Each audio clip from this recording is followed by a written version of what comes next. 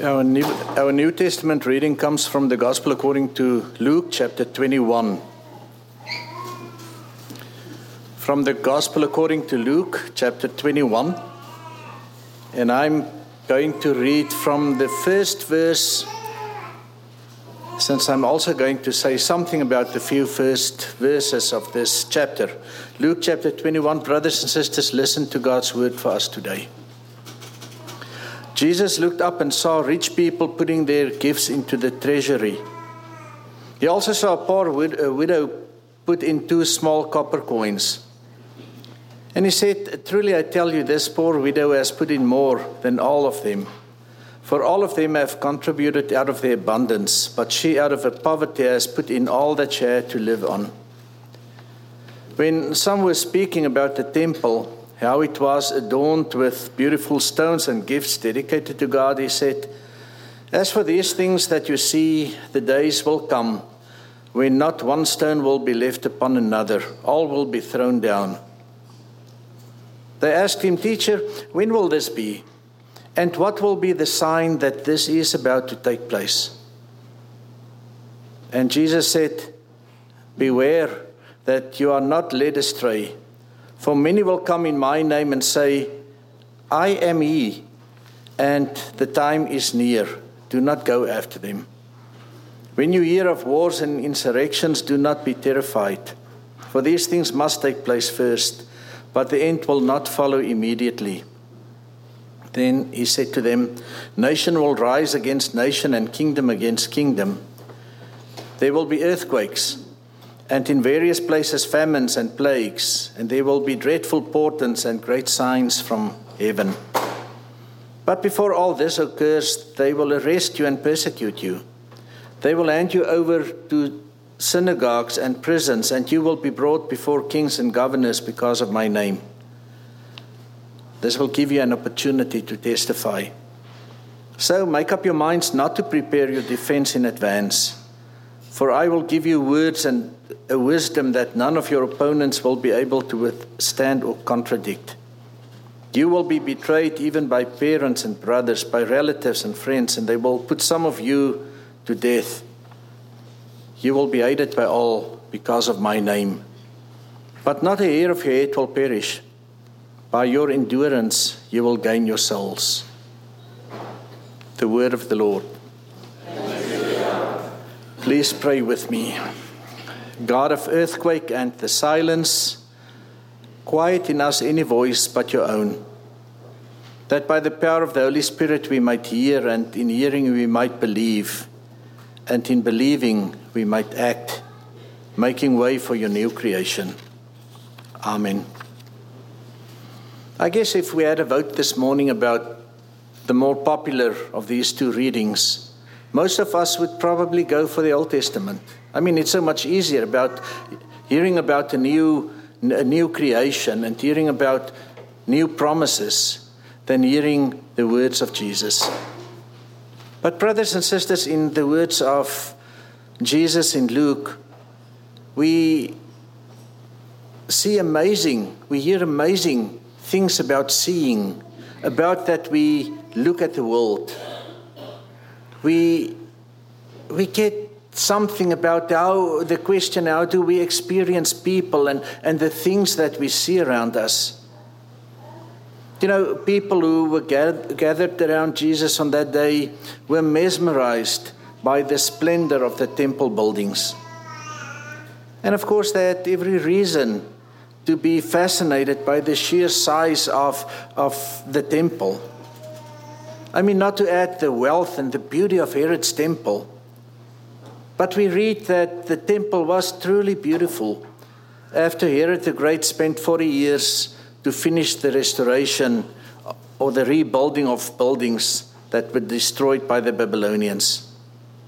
Now, apparently, he had done this work really well. In total, the rebuilding took 80 years to complete, included new foundation walls, which significantly enlarged the Temple of Solomon. And sparing no expense, Herod employed the most talented artists to use the best materials for the project, such as we read white marble that was up to 60 feet long, 12 feet high and 12 feet wide. And blue and red and purple Babylonian tapestries made of fine linen formed the veil of the entrance. And gold and silver-plated gates and gold-plated doors were installed by skillful craftsmen. This was indeed a work of exceptional grandeur.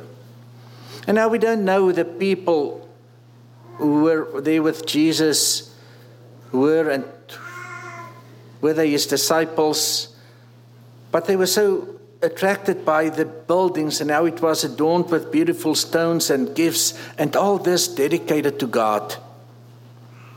Maybe it was the smaller circle of his disciples. Maybe there were more people that just wanted to talk to Jesus about the meaning of the temple. But Jesus, brothers and sisters, had bad news for them.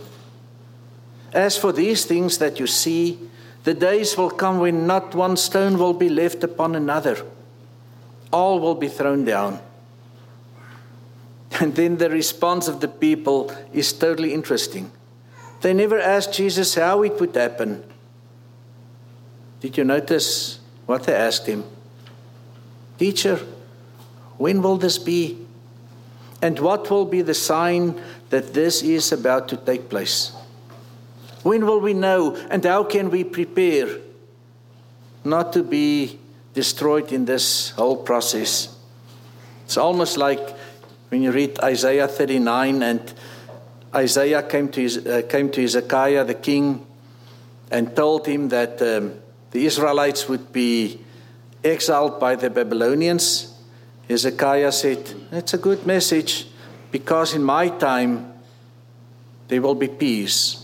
What happens will be in future, as long as it doesn't affect me and my reign. But Jesus, brothers and sisters, when he was talking to the people around him, probably had more in mind than just the magnificent buildings of the temple. When he responded to the people speaking about the beauty of the temple, Jesus wanted to turn their attention and the focus of the audience from the physical building to these things that you see. And Luke doesn't tell us what Jesus had in mind. But it's clear that Jesus wanted them and us to focus somewhere else. And yet Jesus didn't specify where. Maybe Luke is busy throwing some little speed bumps in our way when he began Luke 21 with the story of the people bringing offerings to the temple. And Luke tells us that rich people were putting in their gifts into the treasury, and also that Jesus saw a poor widow who put in 2 small copper coins. Maybe this has to do with the way that Jesus wanted his people to see differently, to see people involved and engaged in worship, to see rich and poor, and how everyone engaged in showing how grateful they were. There was, of course, the story of the widow whose trust in God's providence and God's caring was expressed in the ultimate way. A story that we hear often during stewardship time, or to try to convince us to give more. But I think Jesus did not really mean it that way, but was asking us about where do we then put our trust. Is it in the splendor of the temple building, or is it in the people that come to worship? What did those people around Jesus see when they looked at the treasury and the buildings? Did they somehow manage to miss all the people? Could they? Did they see the people that Jesus of Luke wanted his audience to focus their attention on? I mean, the whole Gospel of Luke is on the poor people, those who don't have what we have. Or were these people blinded by the size of the offering and by the size of the buildings, so much so that they missed the people in it? And I don't know whether the people around Jesus got it that day. But it seems to me that they remained concerned about the future of the buildings of the temple. I mean, this temple was dedicated to their way of worshiping God. And then Jesus responds with more general statements. And he said, beware that you are not led astray, for many will come in my name and say, I am he, and the time is near. Do not go after them. The words I am he and the time is near are not all that innocent. I am he is the name that Moses heard when he asked for God's name. I am. And Kairos, the time, is the set time when God would come back to earth and restore everything, that which Isaiah was talking about, and restore Israel as God's people. You see, if God is present, the end has come. In the apocalyptic literature like Daniel 7 and Revelation, disturbing language and images and metaphors and descriptions, like we get in Luke, reassure the faithful that they could keep their trust in God in the most challenging circumstances. Doesn't matter what is happening around us. Because the God that we worship, brothers and sisters, remains in control. And this God is very present always. And I don't think Jesus was describing a specific set of disasters like the destruction of the temple. All indications are that it already happened by the time that Luke wrote this gospel. But Jesus is telling his people that bad things will continue to happen. Believers should not be terrified. Believers should trust that God remains present in our lives and in this world. Do you see what Jesus is seeing? You see, if we get blinded by what is temporary, if we are impressed by material things, we might just miss the durability and the permanency of the things that has eternal value.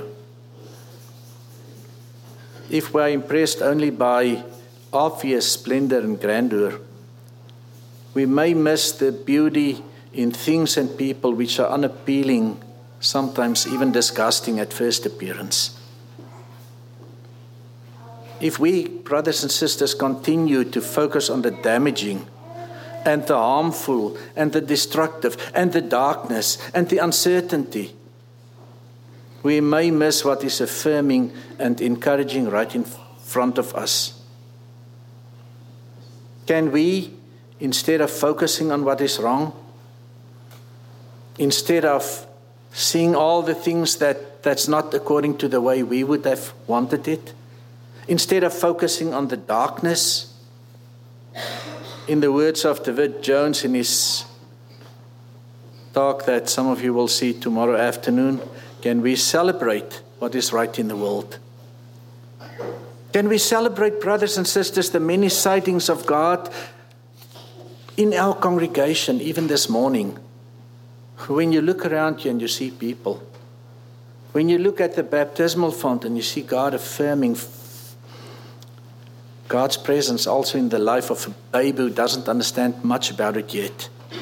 And a family who promises to go and teach this child. And a congregation who promises to be present to help this family to see God's grace in the world. Can we celebrate what is right in the world instead of continuing to complain about everything that's going wrong? If Jesus saw the rich and the poor putting offerings in the treasury, how come do we miss so much? You see, what we choose to see determines in the end what we see. And what do you choose to see here at Mount Pleasant? As we, as a church, as believers, continue to claim that God is still present in our world, When we get together on a Sunday to witness to the reality of that.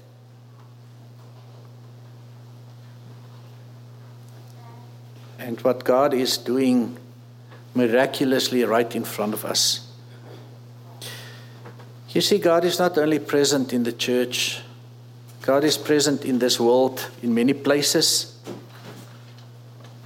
But we as believers experience God's presence in all the ministries that we do to make someone's life different, to change people's lives.